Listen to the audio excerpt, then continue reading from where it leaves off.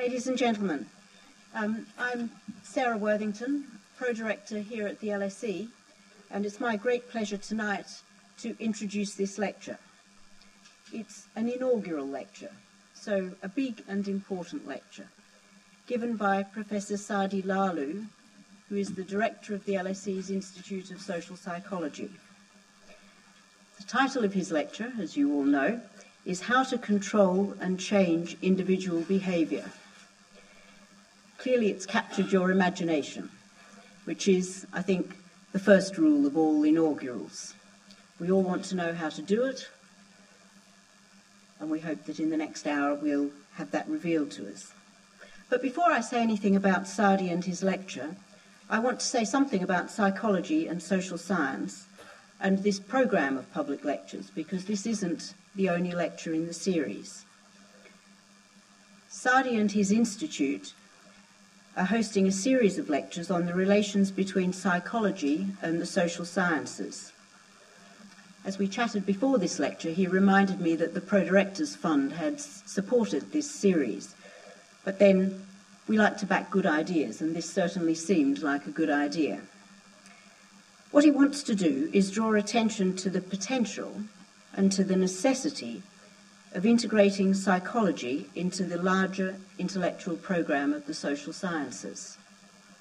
Indeed, when he was describing the discipline that he works in, he said it's societal psychology. And certainly that seemed something that was worth exposing to an audience here in the public lectures at the LSE.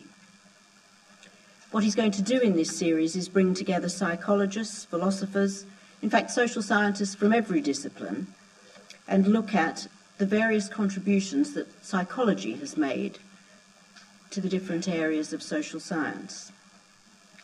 He also wants to try and look back and forwards at societal psychology at the LSE, because from the middle of the 20th century onwards, it's been pressed forward with a particular vision here, and I think he wants to reinvigorate that. But moving from the general to the particular, and tonight's lecture. In a nutshell, the argument, and I'm not going to give the lecture, but I just want to give a little hint of what it's about. The argument is that humans are by nature designed to operate in groups. Groups determine individual behaviour, and modern societies have developed a distributed and efficient network to do so, based on objects and institutions and representations. So what Sadi wants to do in this lecture is to explore these mechanisms with the goal of fostering a more sustainable behaviour amongst humans. Interestingly, he won't confine himself just to the theory, but will also consider various applications. Anyway, I won't say more, the expert's with us. So, who is this expert? Professor Sadi Lalu joined the LSE in January this year. He'd first trained as a statistician and an economist in Paris. Doesn't sound like he's going to give us the kind of lecture you were expecting, does it? But after that, he studied human biology and did his PhD in social psychology, still in Paris, at one of the Grandes Écoles. With his PhD in hand, he conducted research in social psychology and cognitive science at a number of institutions in Paris, and this probably explains where he comes from in his lecture. He also managed a full-time job in industry. Indeed, just before he joined the LSE, he was the strategic advisor to the director of EDF's research and development operations. So he had quite a lot of material to work on. What he did over a number of years in his own research was develop new investigation techniques using statistical text mining. I'm saying that as if I know what it is. I don't know what it is. Video and participative design. And he's done research on all sorts of issues, from suicide to eating behaviour. You always have to get a book plug in these events, and he does have a book coming out this week. It's an edited collection entitled Human-Friendly Augmented Work Environments. But without more, I'll hand over to the main person in this show. Sadi, he's going to speak for about an hour, and then we'll have time for questions. I hope you enjoy.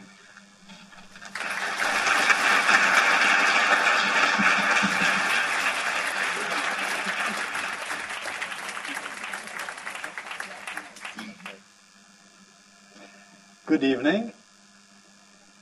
Sandra, thank you for organizing this. Thank you all for being here. Thank you, Professor Worthington, for chairing. And I also feel honored that some colleagues flew in from far away tonight. It's a great pleasure for me to open this series of conferences this year, and I'm delighted of the opportunity to talk about social psychology and societal psychology. I hope that we will have some interesting discussion. And I must apologize that I do not have any introducing joke. But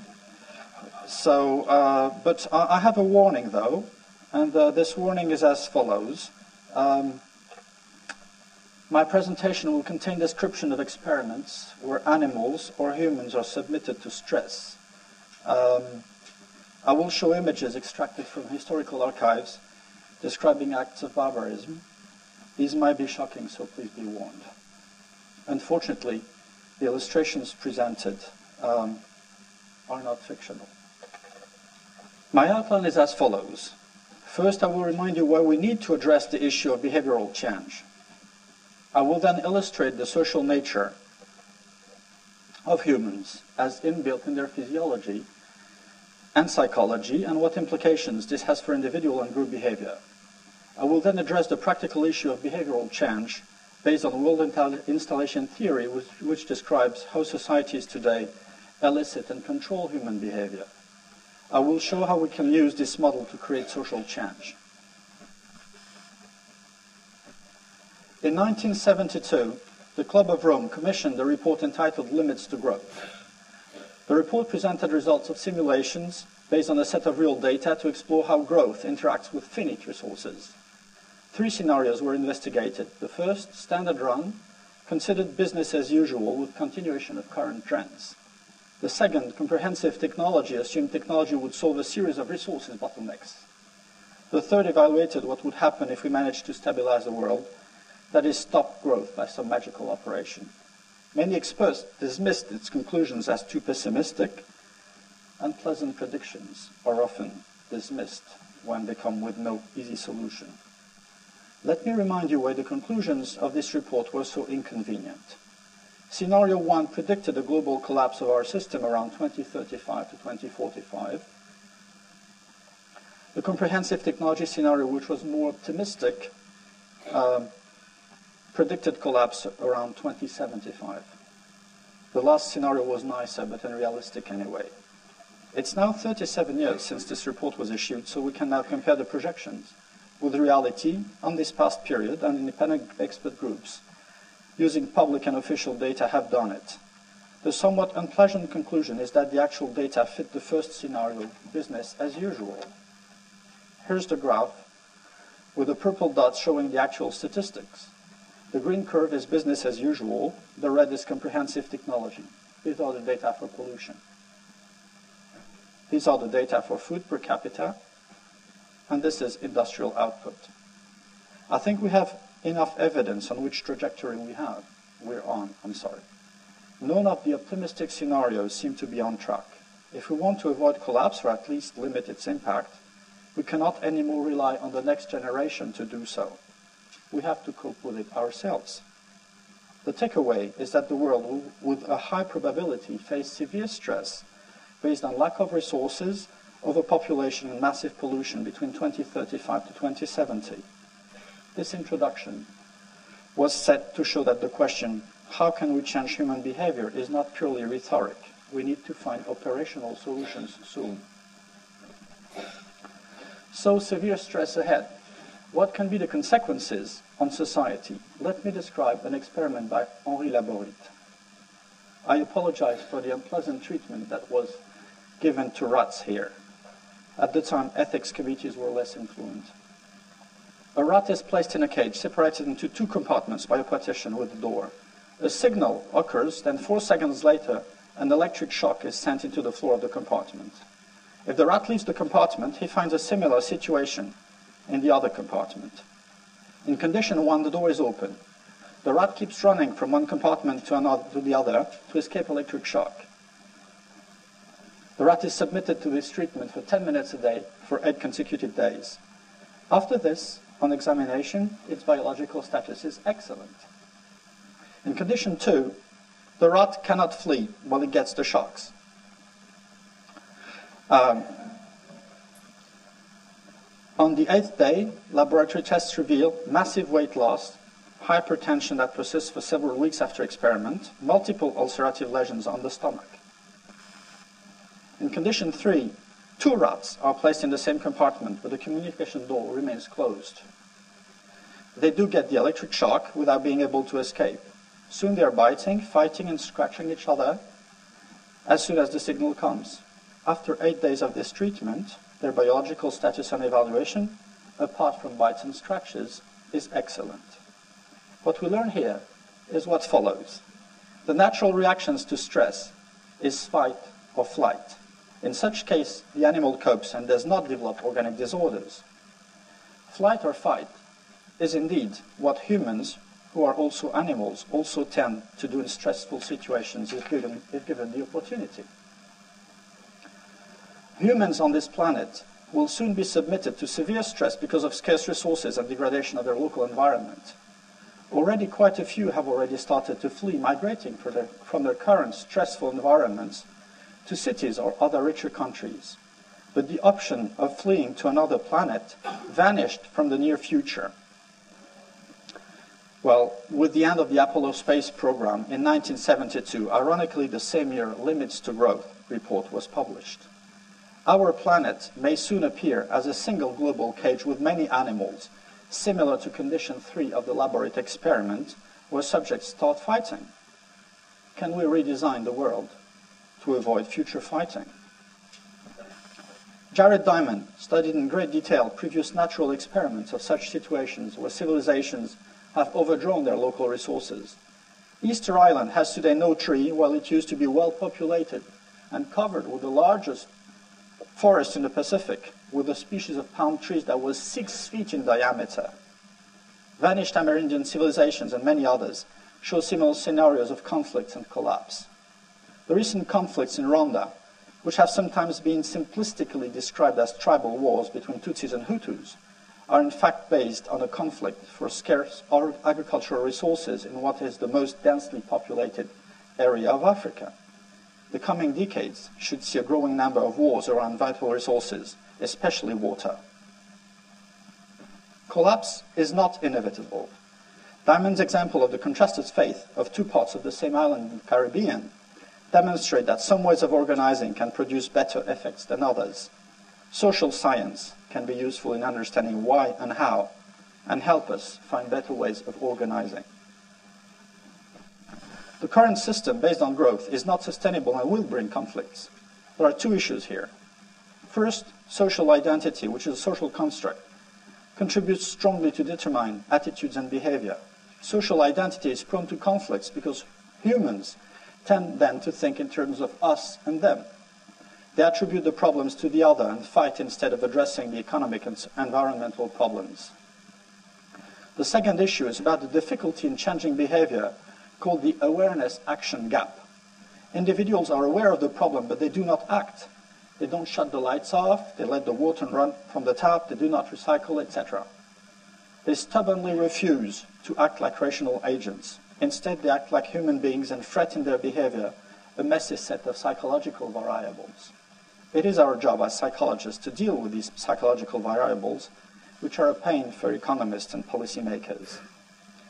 I will address the social identity issue in part 2, Homo Socius, and the behavior issue in part 3, the world as installation. Let me start with the issue of social identity. My argument here will be that humans are social by nature. They live in colonies. Their very physiology makes them flesh for groups. They love being in groups, and their efficiency is leveraged in groups. Groups are as old as mankind. They tend to emerge spontaneously as soon as a set of humans are put in a situation together. In groups, individuals then tend to behave as organs of the group, alienated to the group. Groups create borders, like the US-Mexico border in this picture. Groups tend to discriminate other groups, which is a cause of conflicts, escalation, and waste. Therefore, we need new types of organization, governance, and agency, which use the positive aspects of groups. For example, their amazing capacity to change individual behavior, but we want to avoid the bad aspects of groups. These social design issues are part of societal psychology's research program. Humans are social by nature. Primates are social animals, and humans who are primates lived in groups long before they even started using tools. It's fair to say that Homo is a Homo socius before it is a Homo sapiens. The areas of the brain which deal with emotions, including social emotions, are older in phylogenesis. These older structures are nevertheless still massively involved in decision-making, and we should not be surprised that mathematical rationality accounts for only one layer. And of course, we enjoy being in groups. That is our natural environment. The development of human groups as local ecosystemic niches for a human life goes with gradual self-domestication of humans into a species which fully depends upon society for its own individual development. What we consider a human is the result of education. The sad cases of so-called feral children who manage to survive in infancy outside of human education show that language and even bipedal walk do not occur without education. Note these cases are questions, which shows how hard it is for us to believe that a child could even survive without a group. In fact, not only humans are social animals, but it can be argued that they have become some kind of colonial species, like ants or bees. Homo socius colonies are now covering this planet. In fact, over 50% of the human population is currently living in urban environments. These colonies are expanding into cyberspace. One could joke that a new species, Homo virtualis, is appearing, which constructs cities in virtual worlds such as Second Life. And then maybe Homo Facebookus, a species mostly constituted of beautiful and young and sexy individuals, would be a transitional link, as they say. Well, however interesting these virtual new species, I will let them aside for the moment. I announced sociality is based in physiology. Here are some examples. The white of the eyes, and an atomic part called sclerotica, is oversized in humans compared to other animals, including primates. This enables us to see even from far away where others gaze and to facilitate eye contact. Humans have a very developed system specifically designed to signal emotions to other socius. 17 pairs of muscles are dedicated to facial expression. Although many mimics acquire signification through culture, most are universals, as Abel Ebersfeld demonstrated. Marie-Joseph Chalamel and myself, by filming human newborns aged from 3 to 10 days, actually, have shown in 1984 that humans possess at birth a complete emotional repertoire of well-formed human mimics, most of which are a complex dynamic combination of several facial muscles. Humans exhibit an amazing capacity to synchronize with other socius, as is visible when observing people who know well each other as they walk, or they walk together, or when analyzing coordination in speech turn-taking. Synchronization of menstrual cycle of women has been reported in convents and prison, suggesting pheromones may play also a part on top of visual, auditory, and proprioceptive cues. And of course, language is a universal trait among humans, and it is generally admitted that it serves as a means of communication between humans. In other words, we have hardware design that predisposes us to coordination with other humans. Recent findings in neuroscience show that we have a specific system called mirror neurons located in the premotor and parietal areas of the cortex, which fire the same, whether we execute a movement ourselves or see it executed by others. So we have an inbuilt low-level system enabling us to link other people's movements as we see them to our own motor experience. This may explain why we learn so easily by imitation, or why we can coordinate actions so readily in groups. The research on mirror neurons may have a groundbreaking implication for psychology, philosophy, and science in general. I use the conditional because although the evidence is solid, there is still debate about what is the exact role of this mirror neuron system, and the first findings only date back to 1996. I hope I have convinced you at this stage that humans are by physiological design flesh for group making. Let's now look at groups. Henry Tajfeld's experiments on the minimal group paradigm show that groups tend to build naturally as soon as humans are grouped. And then individuals tend to adopt a group identity and act in favor of their group, and eventually against other groups. In this experiment, the subjects are randomly attributed to two groups. They're individually asked to distribute rewards to members of in-group and out-group, not necessarily equally.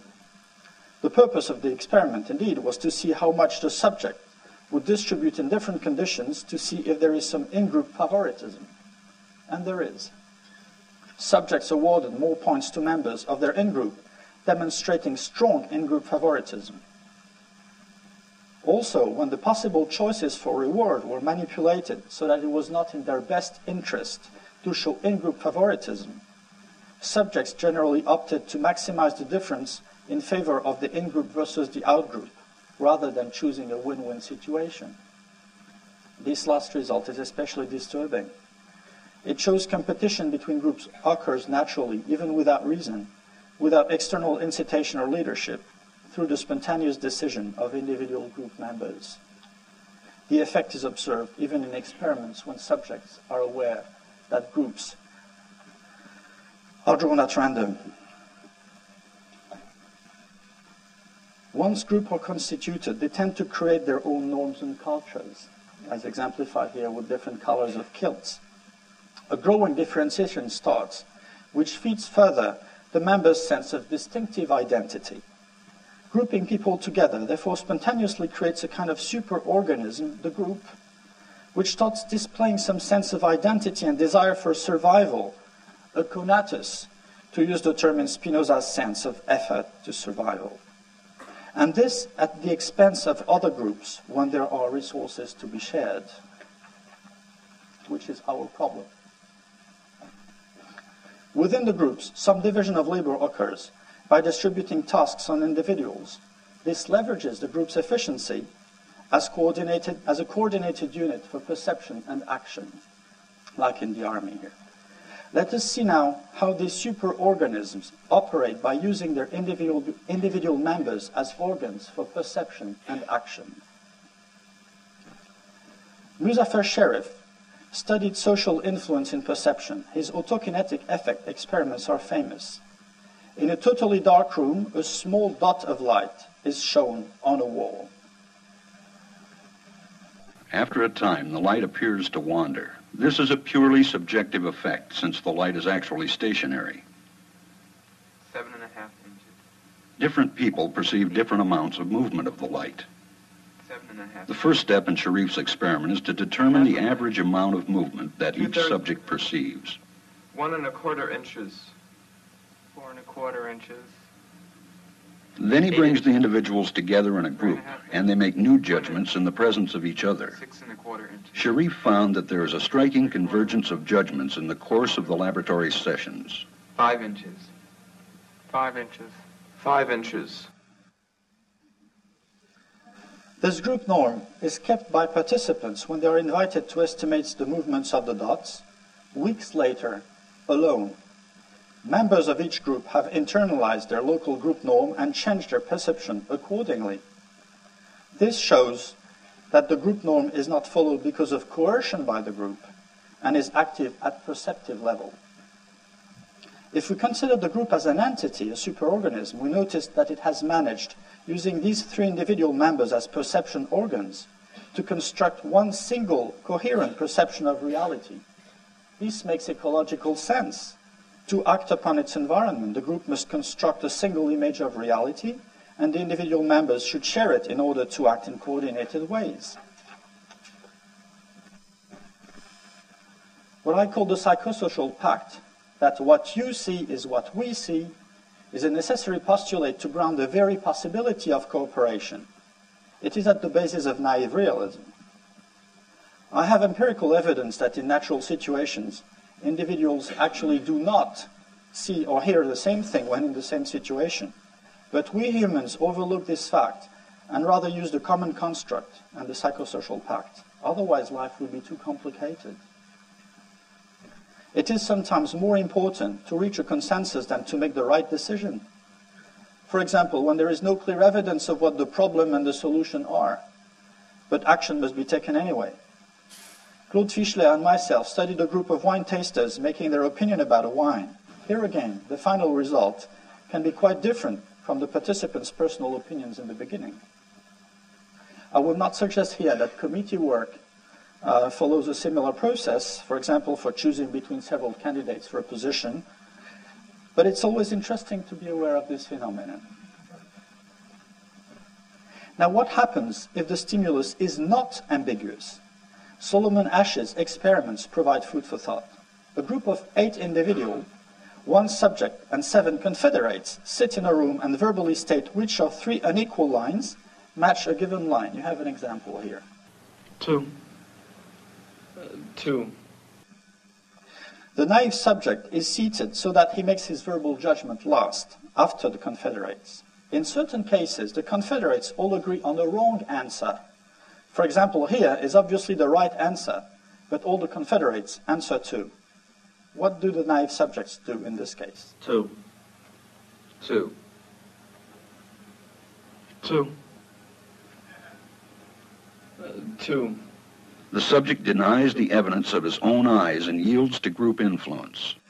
While in a controlled condition, when alone, only 1 subject out of 35 gave an incorrect answer. In the group situation, 75% of the participants gave an incorrect answer at least once. As I said, as groups get more organized, they create norms and labor division emerges, which is institutionalized at individual level by roles and statuses. One can easily understand that the group can perform only if behavior of members is well coordinated and predictable. So every member must play according to the rules of the game. We spend a considerable amount of time teaching children that they should behave according to the role which is attributed to them in the given framework of the situation. That everyone behaves according to the social framework is essential to the survival of society. As Irving Goffman showed, not behaving according to rules and statuses creates a social problem and calls for reparation. It is in this perspective that I propose you to reconsider the classic Milgram experiment on obedience. This experiment was set to understand how infamous phenomena as the extermination of millions of Jews and other minorities in Nazi concentration camps could have happened. Adolf Eichmann, during his trial in Jerusalem, appeared as an ordinary man, obeying orders, or rather, playing with professionalism the role that he was assigned, organizing transport to the camps. I strongly recommend my students to read Hannah Arendt's book, The Banality of Evil, Eichmann in Jerusalem, describing the trial, which is illuminating in this respect. In Milgram's experiment, the subject was instructed to teach word pairs to the learner. When the learner made a mistake, the subject was instructed to punish the learner by giving him an electric shock with a 15-volt increment for each new mistake. This was allegedly to do research on the impact of punishment and learning. There's a lot of them here, you know, they have a heart condition there. You want me to go? Just continue, please.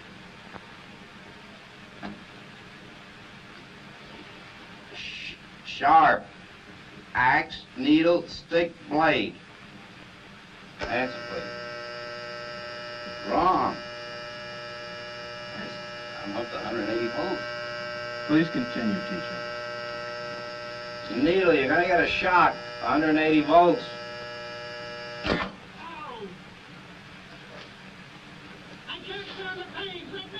can't stand it now. I'm not gonna kill that man, there. You hear him hollering? He's there. I said before, the shocks may be painful, but they're not dangerous. They're hollering, he can't stand it. What if something happens to him? The experiment requires that you continue, teacher. Yeah, but I'm not going to get that man sick of that. I mean, he's hollering in there. You know what I mean? Whether the learner likes it or not, we must go on until he's learned all the word I pairs. refuse to take the responsibility of getting hurt in there. I'm not, he's in there hollering. It's absolutely essential that you continue, teacher. There's too many left here, and geez, he gets wrong here. There's too many of them left. Who's going to take the responsibility if anything happens to that gentleman? I'm responsible for anything that happens here. Continue, please. All right, next one, slow. Walk, dance, trot, music. Answer, please. Wrong. 195 volts. Dance. Let me out of here. Let me out of here. Continue, please. Let me out of here. You have no right to keep me here. Well, you see, Let me out of here. Let me out. Let me out of here. My heart's bothering me. Let me out. Let me out. Gee, I don't know. Well, the experiment requires Well, that you continue. I know it does, sir, but you don't know what he's getting in for. He's up to 195 volts. Answer, please.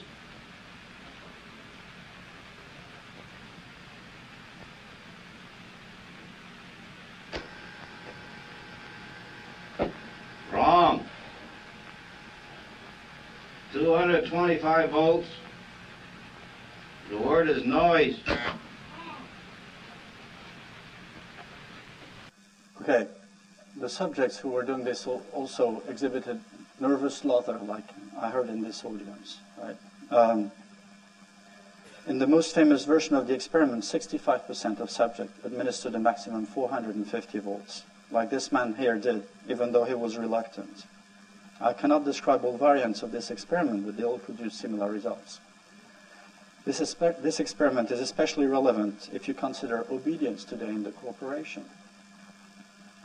As humans, we naturally tend to do what we are told, to play the role that was assigned to us by the social framework. In this case, the responsibility seems to be transferred to the superorganism, and the subject tends to act as a part of the organization, playing his assigned role, rather than act as an autonomous individual. As Milgram says, the individual becomes integrated into a situation that carries its own momentum. Philip Zimbardo's prison experiment also shows how easily we get into the role. A group of 24 male students were randomly assigned to the role of prisoners or guards in a simulated prison in the Department of Psychology of Stanford University, also in 1972. They soon adopted their respective role to such a degree that Zimbardo had to stop the experiment 6 days after the beginning instead of the planned 2 weeks when the guards started to abuse the prisoners. There is an unpleasant similarity of some images from the Stanford experiment and images from the Abu Ghraib prison, but I decided not to show them. A similar experiment has been conducted recently by Haslam and Reicher with the BBC. You may have heard about it. These social psychology experiments have relevance for the general society. Nazi camps, the My Lai massacre by US troops in Vietnam on March 1968, or the Spanish Inquisition are sinister examples, but they're extreme. Still, the same phenomena of merciless role-playing happens in most organizations with less spectacular violence, although on a daily basis, and causes much pain. So does discrimination, which remains ubiquitous. I hope that I have shown you at this point that the power of group to influence individual behavior is huge.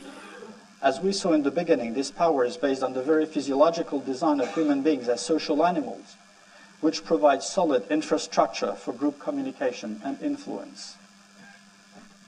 To sum up this part, I have shown that humans are by design prone to assemble and to create social groups. These superorganisms automatically emerge as soon as humans are grouped. Individuals then tend to act as group organs and to behave according to the role the group gives them. The influence of the group on the individual is massive, coercive, and persistent. Obviously, it is a powerful lever to change individual behavior. These social phenomena have positive influence for emulation and collaboration, but also, as we saw, they may have dangerous effects. Individuals in such socially framed settings become alienated to the superorganism, and they will tend to play their social role no matter what. A first point I wish to make at this stage is the following.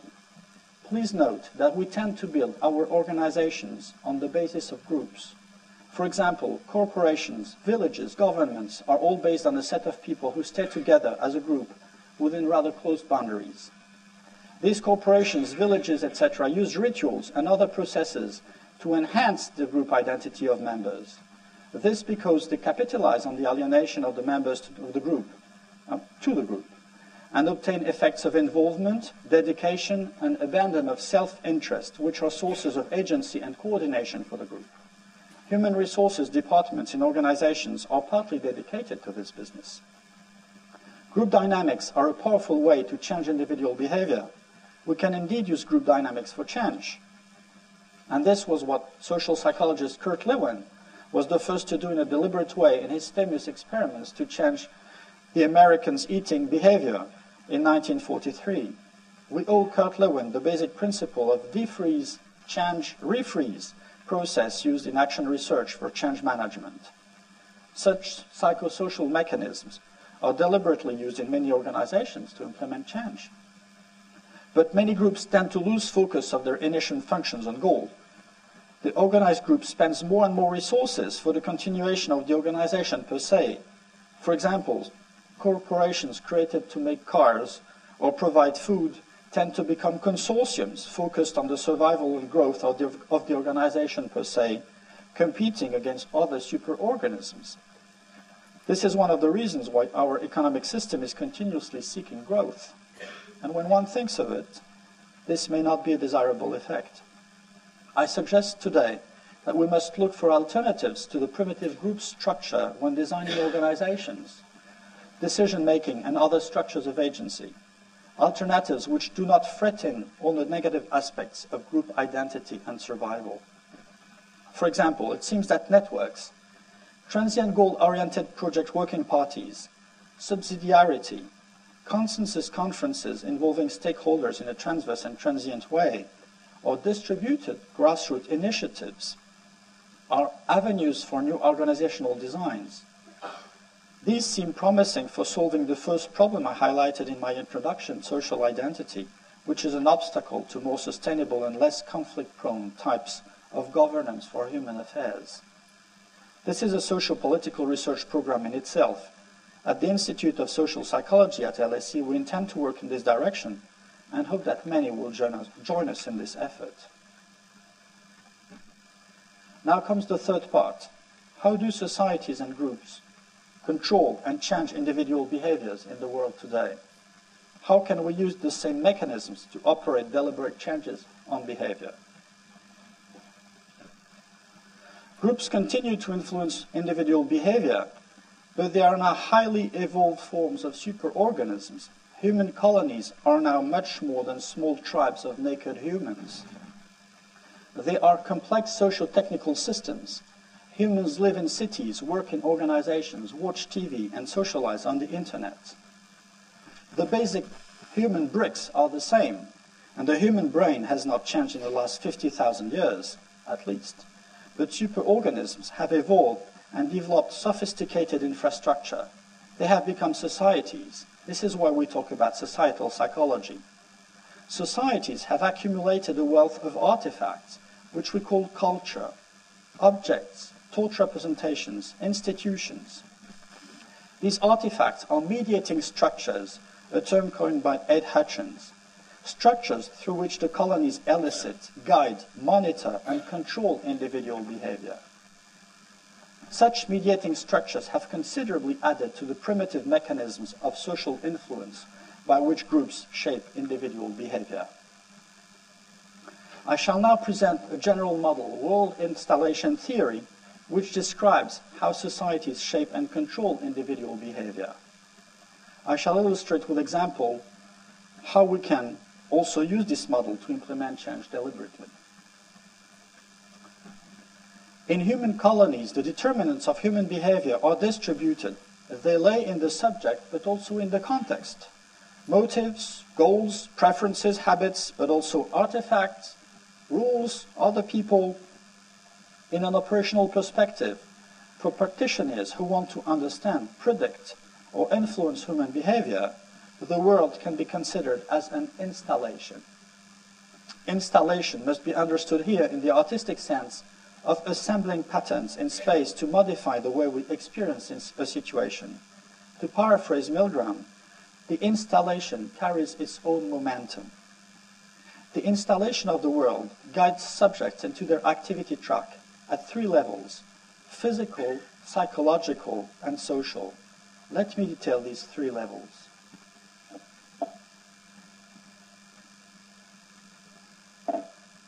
The physical level refers to the material reality of objects.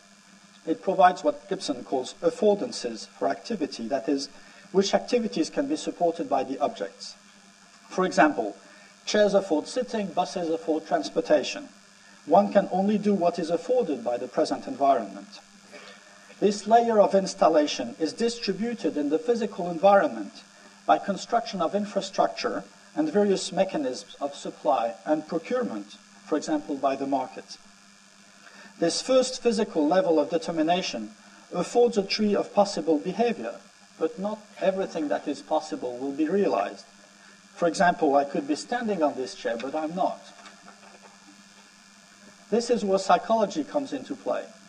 To take action, subjects must interpret situations. At psychological level, motives, representations, and practice provide possible interpretations of the situation by the subject. For example, choosing between various artifacts which all provide similar affordances for the desired activity, like different brands of the same product.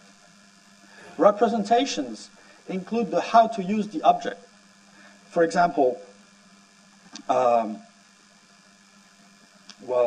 how to use a web browser, a babysitter, or a self-service restaurant.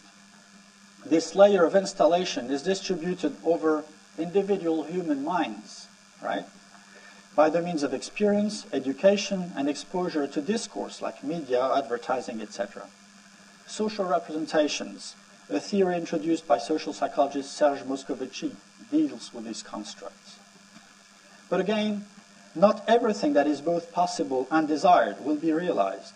A third level of determination, social, will cut off more branches from the tree of possibilities.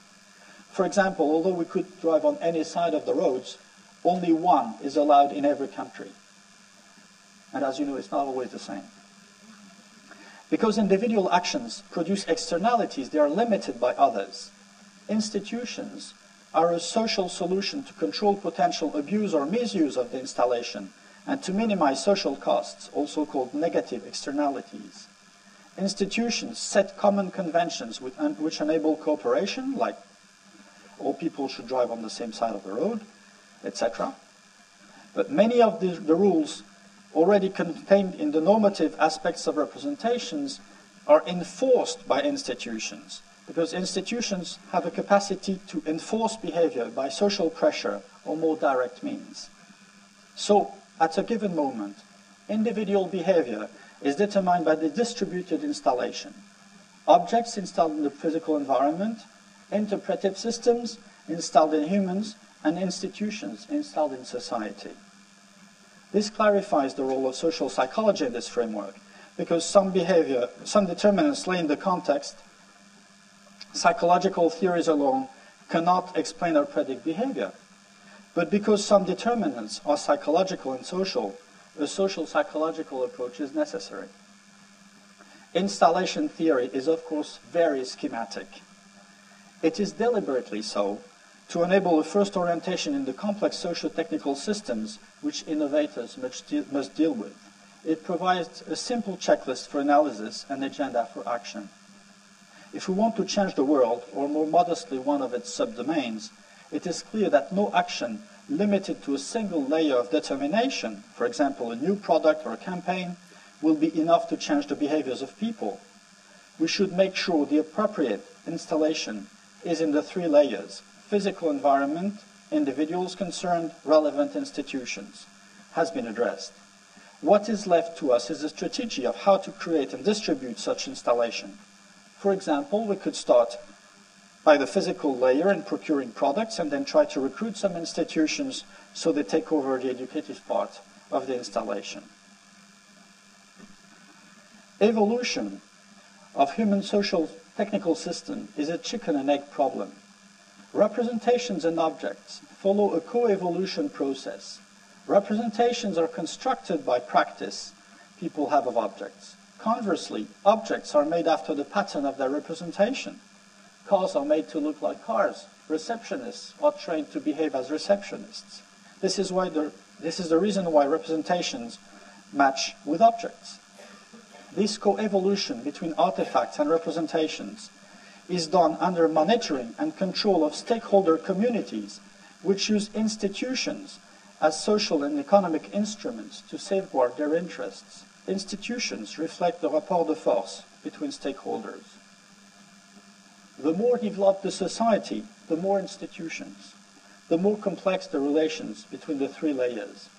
This is why change is gradual and often takes the pattern of a leopard skin, going faster where local conditions are easier and gradually spreading as global institutions join the process. Let me illustrate how we can use the various levels of installation to change behavior. Let me show you an application in industry which illustrates how we can implement change on a continuous basis in real-world organizations. This is called experimental reality. So, when we want to change the world, we must address the three layers, right? But as I said, this is a chicken and egg problem. Coordination of the three layers. This raises the issue of timing and socially framing this evolution. How can we do this? Real-world situations are complex, so complex that they defy complete modeling. So we shall operate on a realistic small microcosm of the system to change. For example, try to make one new behavior feasible.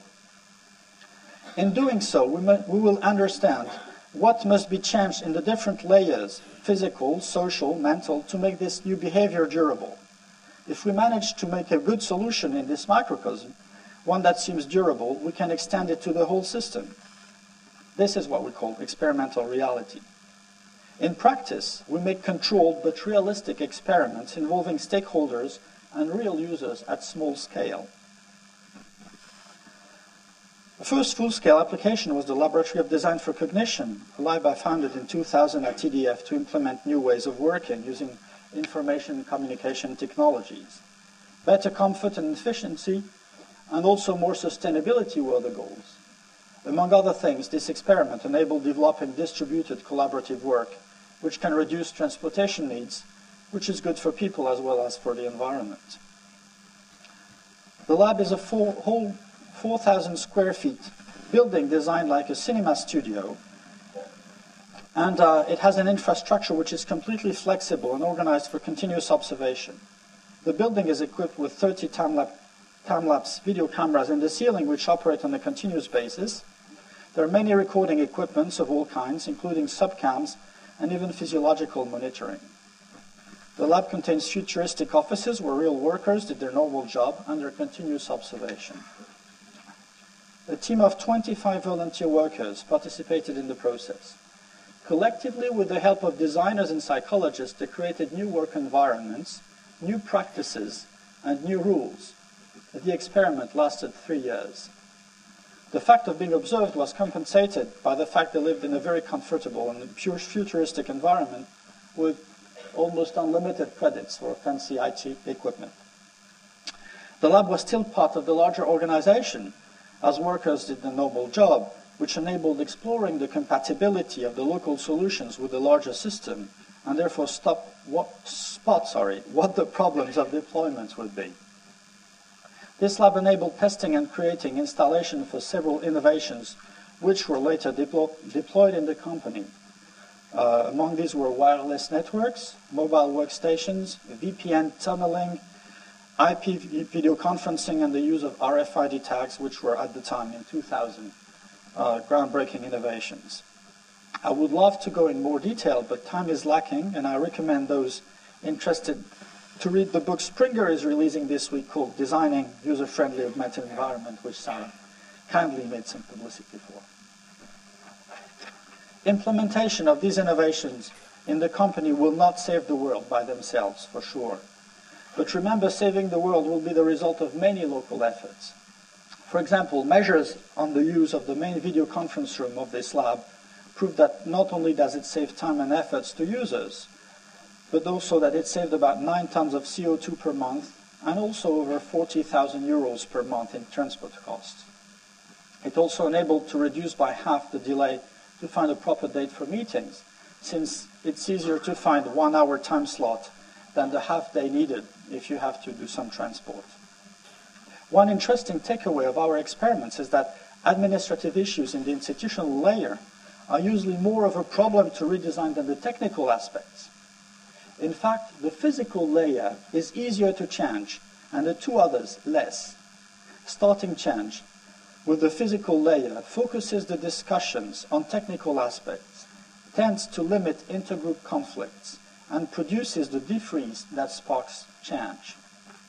I shall focus on one detailed example for demonstration purposes because we have little time. Let's look at this office. In this office worked 2 engineers. The top images show the floor plan of the office before and after refurbishing. Discussions with the users led us to construct new furniture that would enable them to have a better use of space, especially for dealing with the piles of documents on their desktop. We led the offices under observation during 1 month to establish a baseline, then we constructed the new furniture, and the installation was done under full control of the users.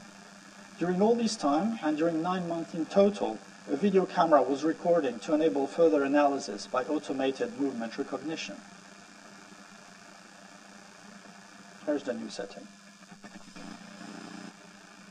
So, automatic analysis of movements was made, and activity maps were traced, showing where movements did take place in the office. I think we'll see on this part of the screen, this is how the maps are traced. And finally, we have the activity maps here down there, right? This is the activity map of before, and this is the activity map of after. And obviously, it's quite different. Here you see that the subject works alone most of the time. This is even his mouse pad, right? Like this. Okay? That's the screen. This is an artifact. That's the curtains moving over the air conditioning. That's people trying to get in, but as you can see, there's not much space, right? The situation afterwards is quite different. Occupants spontaneously started to work collaboratively with engineers from other offices. Visitors do not simply stand on the doorstep as they used to do before. They come in and sit for discussion in front of screen. This is why we have such a wide space of activity here. During a presentation of these results, the managers of this group expressed surprise. They had tried for years to obtain this result, collaboration, but never succeeded, and had attributed the failure of their managerial efforts to the fact that these engineers were hard-headed. Interestingly, this collaborative behavior had occurred spontaneously after our office refurbishing, simply because the new office setting offered good affordances for collaboration, a large enough space for 2 or 3 seats facing a good display. This affordance was not planned by us. We were looking at the movements of documents, on the desktops, but it worked anyway. The new behavior, documented 2 months after installation of the new setting, remained stable. This result may seem rather trivial, but this reminds us that the first move to foster change is to address the physical affordance for the new behavior. We can also change the behaviors by acting on the institutional layer, and one way for this is to change the rules. We can also act by changing representations. I shall not insist in detail today on these 2 levels because as social scientists, we are aware of them. In fact, they're the usual avenues for social policies, conducting education and press campaigns, creating laws and specialized institutions. But this must be supported by changes in the built environment to be really effective. So how can we do in practice? In order to create a sustainable change, the new installation must guide and support the activity of the subject at every stage of activity. We review carefully the activity and at which points of activity there are obstacles or support is lacking from the user's perspective by following the user as she performs the activity. We have applied this approach to introduce change in the workplace by using a specific device to follow the behavior from the subject's perspective, the subcam. The subcam is a miniature video camera worn at eye level by the users.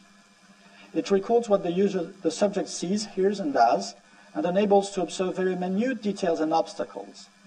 By asking the subject to wear the subcam, we can follow her activity trajectory in the installation of the world and evidence the various layers of the determinants of behavior in actual situation as they occur at every second.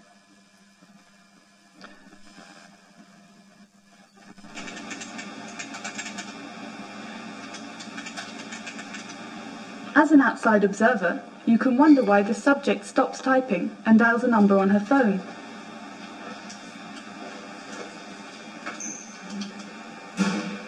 But when you see inside her visual field from the perspective provided by the subcam, you see that she has slightly turned her head to the left while drinking her coffee.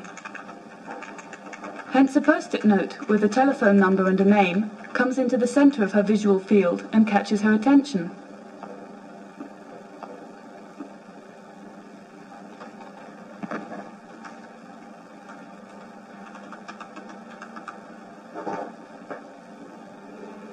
Subjects in offices are not constantly sitting at their desks, they are very mobile.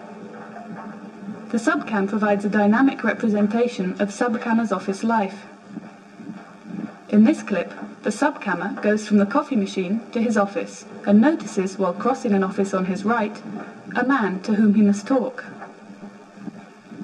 He therefore changes his path and goes to talk to him. Salut Jean-Louis, je peux prendre 2 minutes? Oui, bien sûr. Écoute, on a une démo. Video analysis is mostly qualitative. We make a content log of each tape and choose relevant situations. We edit clips to discuss with subjects during debriefing sessions. We then analyze the tape at a finer grained level. Results of these analyses give directions as to where and how change should be implemented in the installation in order to support the subject in adopting the new behavior. The most blocking layers must be addressed first to unlock the system, but this must be done gradually and with care. Why?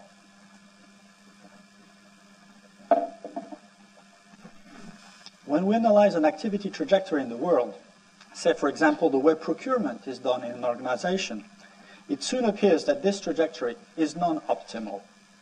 This is usually because there are too many obstacles in the way of this specific activity, and therefore we are tempted to introduce changes, for example, new devices and new regulations.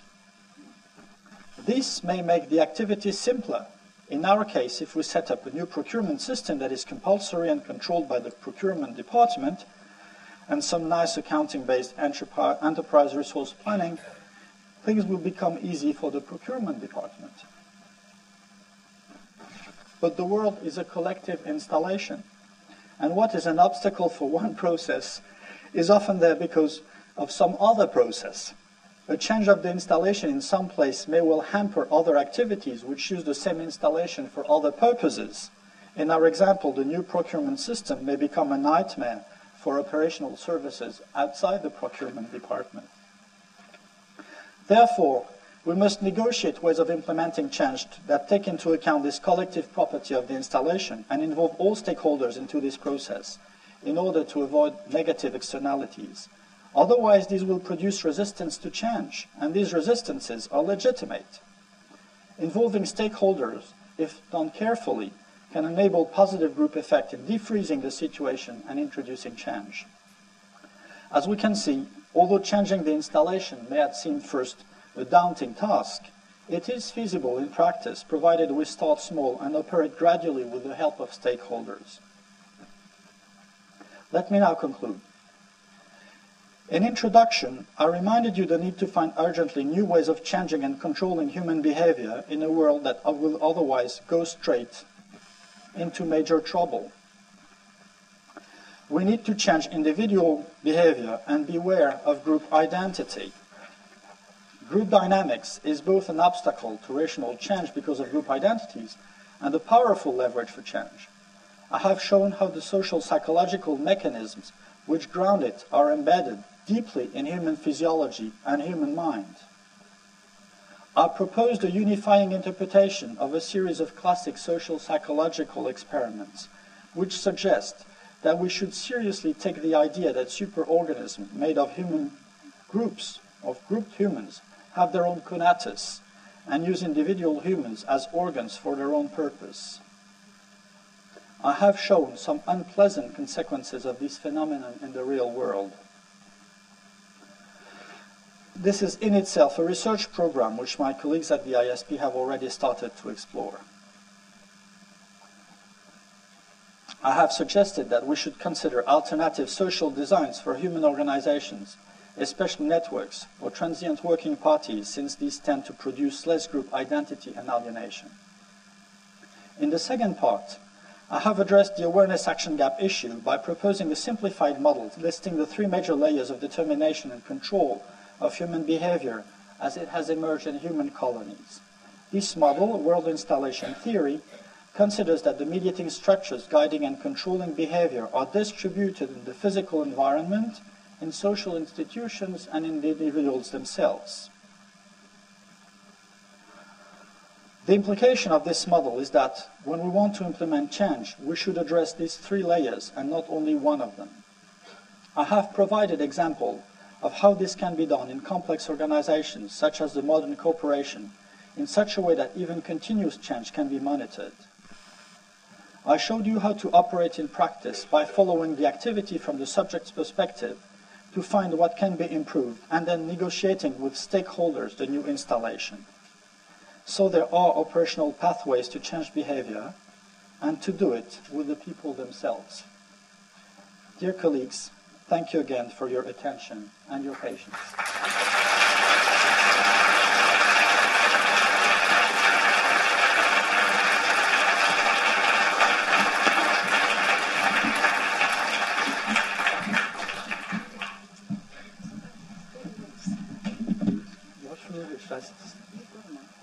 Yes, that's right. Can you hear me? I'm going to put this one back. All right, great. Okay, Sadi, that was absolutely brilliant. Can you hear me? Good. I don't really know where to start. I'm thinking, now I understand a bit more why the new academic building made such a difference. And I'm also thinking I'm on an appointments committee next month, and perhaps I need some advice on getting the group to decide in a particular way. But you've probably got lots of questions, and we probably take 20 minutes or less. If people are in a hurry to leave, can you do so quietly? But questions at the front, well, in the bottom first, and then I'll move up to the back. In groups of 3, say, and there are roving microphones. If you could say who you are, and then make your question short so that we can fit as many in as possible. Any questions? No? Questions at the top? Okay, we'll start at the top. In the middle, second row. Thank you very much. Very interesting, particularly in your model which you produced. It's Barry Rogers here from the Institute. I guess a lot of us, when we look at this from a social science perspective, are very aware that the whole idea of physical space is an area that within social science, not just within social psychology, is something that has been quite a lot neglected. So for me, this is quite an eye-opener in terms of it being essential to your model. Any comments in terms of the interface between these three areas, between these three layers? Because I would think in practice you have quite some issues in terms of where you start the process out. Thanks. I didn't have the time to discuss that at length, but as you can see, there are many ways of using the three layers as they overlap, right? So you can choose, for example, to control through representations or through the institution or through the physical layer, more or less. Now, let me tell you about something that Terry Winograd says about installing environments in ICT. He talks about something which is the semantic Rubicon, right? The idea is what part should be under the responsibility of the system to do something, the computer system, and what should be on the behalf of the user, right? And this is exactly the same problem for the three layers. Depending on how you bring in the control, you leave more or less freedom to the user, right? Think, for example, if you have a procurement system that obliges you to fill every little cell in it, you will be forced into one specific activity with absolutely no freedom. For For example, you will not be able to finish entering the thing in the system. But if you let the system more open and leave some agency or capacity of decision to the user, right, like leaving some open-ended questions, well, then it's much more comfortable for the user. It is very difficult to say from the beginning which layer you will use. This is why we have to test with real people to see what's actually acceptable and provides good experience for the users. Right? It's the same problem with democracy. I mean, how much should we fix in the legal system and how much should be left just to custom and culture? And depending on what solution you use and you choose, living will be more or less comfortable in society.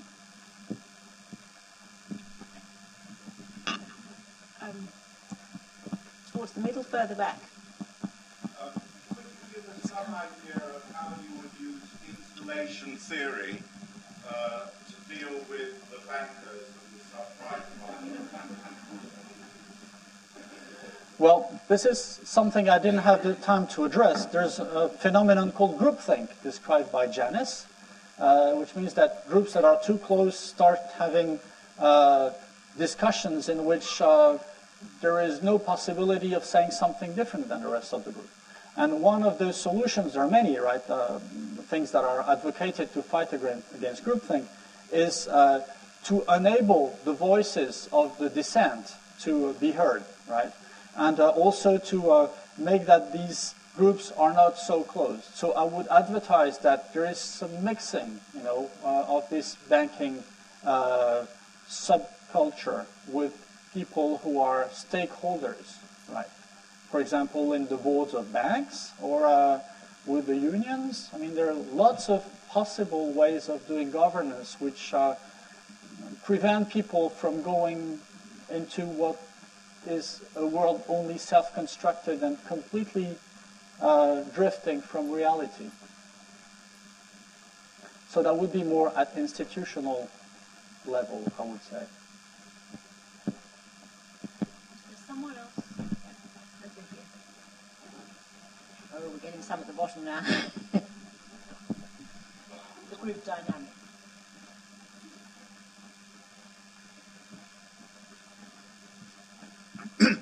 Chris Tennant.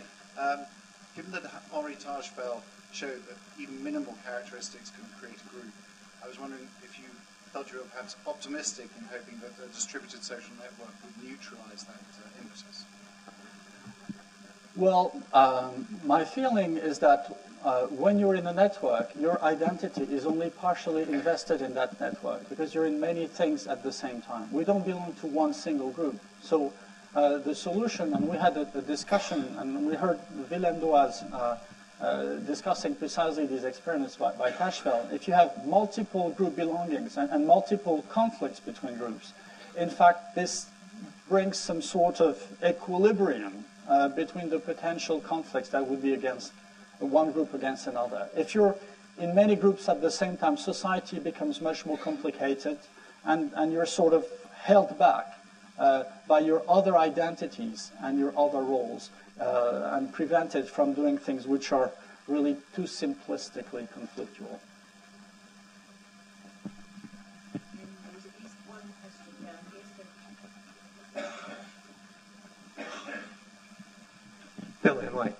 Sadi, enjoyed your lecture. Thank you very much. I wondered if you could reflect a little bit more on the nature of institutions and the power of institutions, because it seems to me that, taking your example of groupthink, as institutions gain power, they gain stronger belief in themselves and in their appointments process, and this has fundamental implications for succession planning in organizations.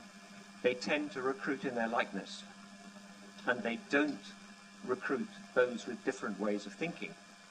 So the rebels are not promoted, they're excluded, they're driven out, so the success of an institution carries its own seeds of failure. Absolutely. So for example, the LSE, successful institution, carries within it now conformity which contains its seeds of failure. How do you deal with that in institutions? If I had the solution, I'd be happy. But One possible avenue for dealing with this issue is to make things more transient, which is what we do actually in democracies and at LSE also. I mean, people should not be in committees for too long. Another thing is, well, even though the group effects, I mean, are more strong than individual effects, as we know, some people are more prone to get into some kind of groupthink. And maybe we should promote individuals who don't really wish to have this kind of power, and then they're possible. I mean, we can be creative about this. But the general idea is to maintain a very diverse ecology of decision-making in the organization. And this can be framed within the institution, especially if it's framed at the beginning, you know, when these things are still in the making, and it's still possible to do this because you will not find parties trying to hold their own territory. So in building by design inside institutions some kind of distributed governance, voice for dissent, capacity of expression and public discussion, probably is a small limitation to this problem. But it's a very difficult problem. And then even in democracies we see that it has not been solved.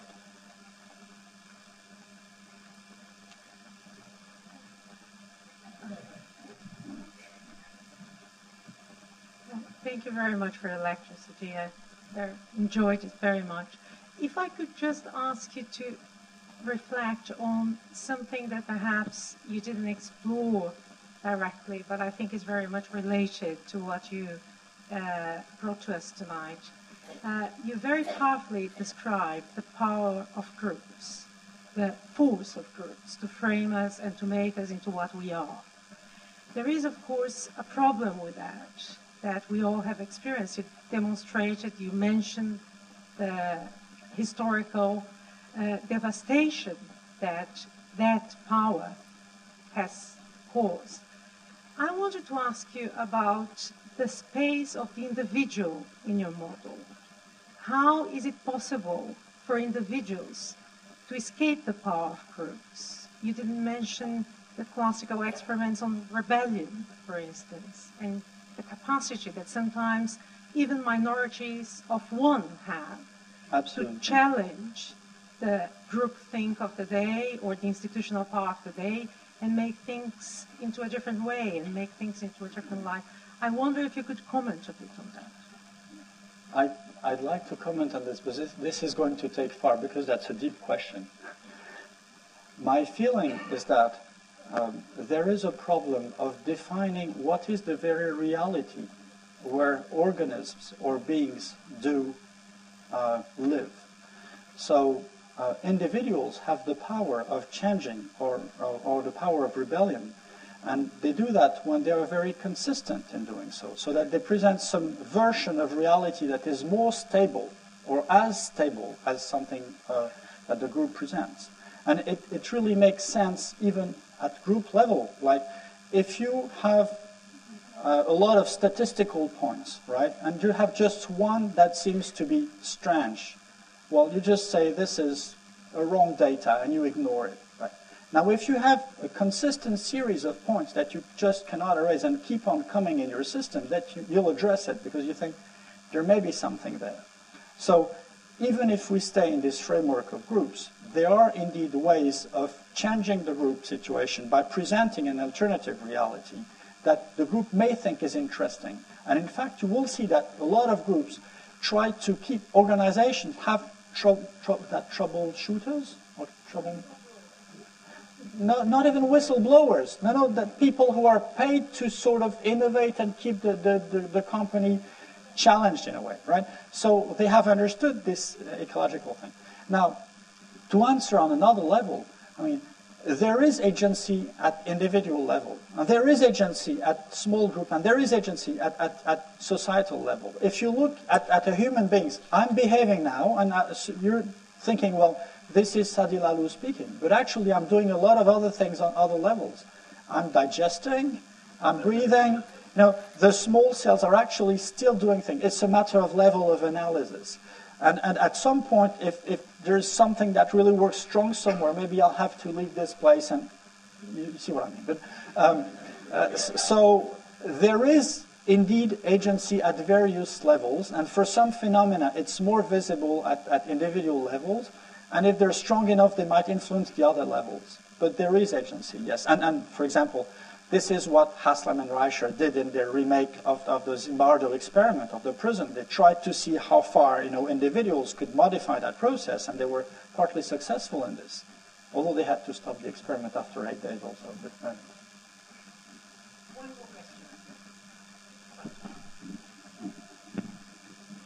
Thank you. George Stowell, architect.